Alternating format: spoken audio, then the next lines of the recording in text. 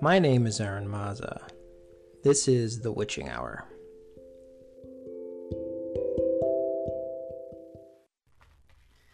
Hey everyone, it's Aaron, and this is the first episode of the podcast.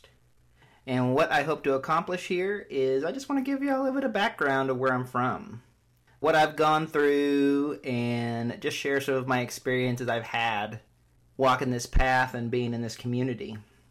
I also hope to share with you guys where I'm at now with my path and hopefully inspire some to start walking the path, encourage others if they're already on the path, and be able to edify myself in the process. This podcast has been a dream for myself for a very long time, but I just felt like I really didn't have the opportunity to pursue it, and I'm just hoping to be able to put it to good use and to help the community. I was born to a religious when it's convenient family in southern Oklahoma. Growing up, I always knew there was just something different about me, not just in terms of what my sexual orientation was going to be, but in an energetic and spiritual sense as well. I was always drawn to folkloric tales of where I lived, and I had a keen interest in the pantheons that my ancestors worked with, which were mainly Greco-Roman and other pantheons of the Mediterranean. And I was just drawn to occult ideas in general. The mythologies and folklore are always where I felt more at home to me than the patriarchal religion that was and still is so prominent across the landscape. I always felt like a square peg trying to go into a round hole.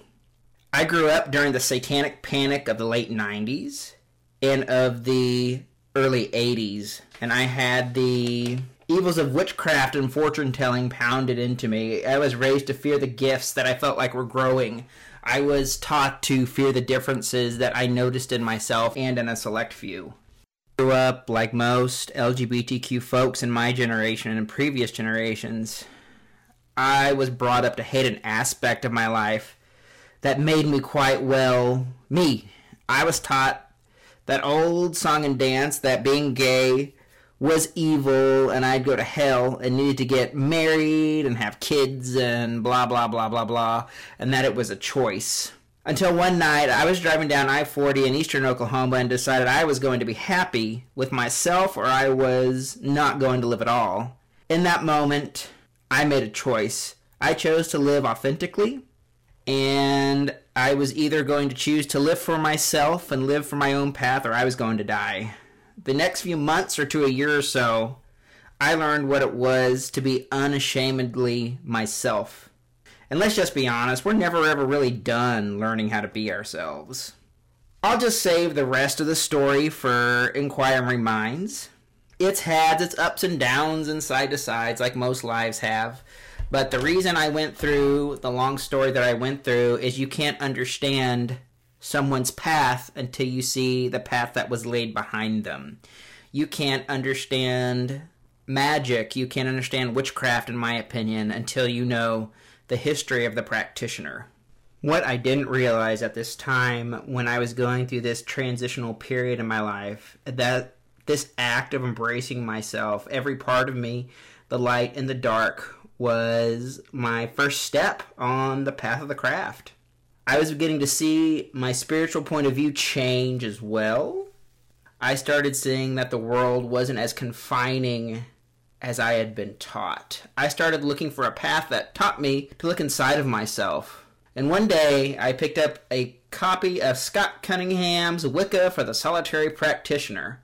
And I felt such a strong connection with the words that he was saying. And then later I found out that he was LGBTQ as well. And so that just sort of strengthened the bond.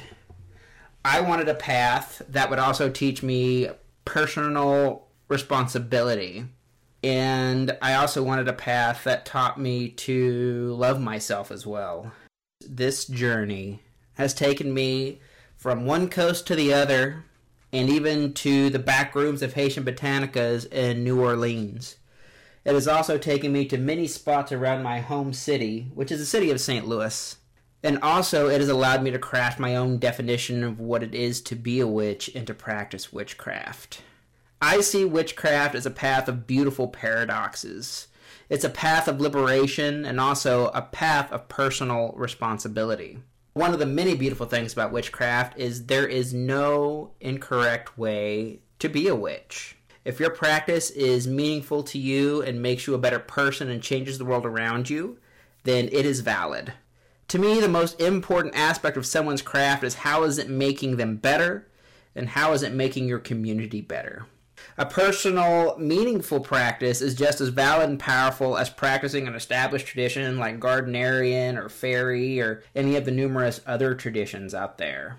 In the end, it's all about what is it making you as a person and what is it making your community into.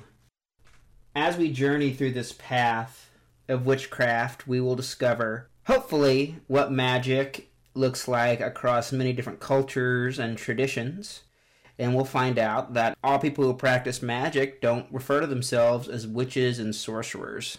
One other thing I hope to accomplish is to open up your mind. And like I said at the beginning of this podcast, I hope it inspires you and I hope it helps your tradition grow.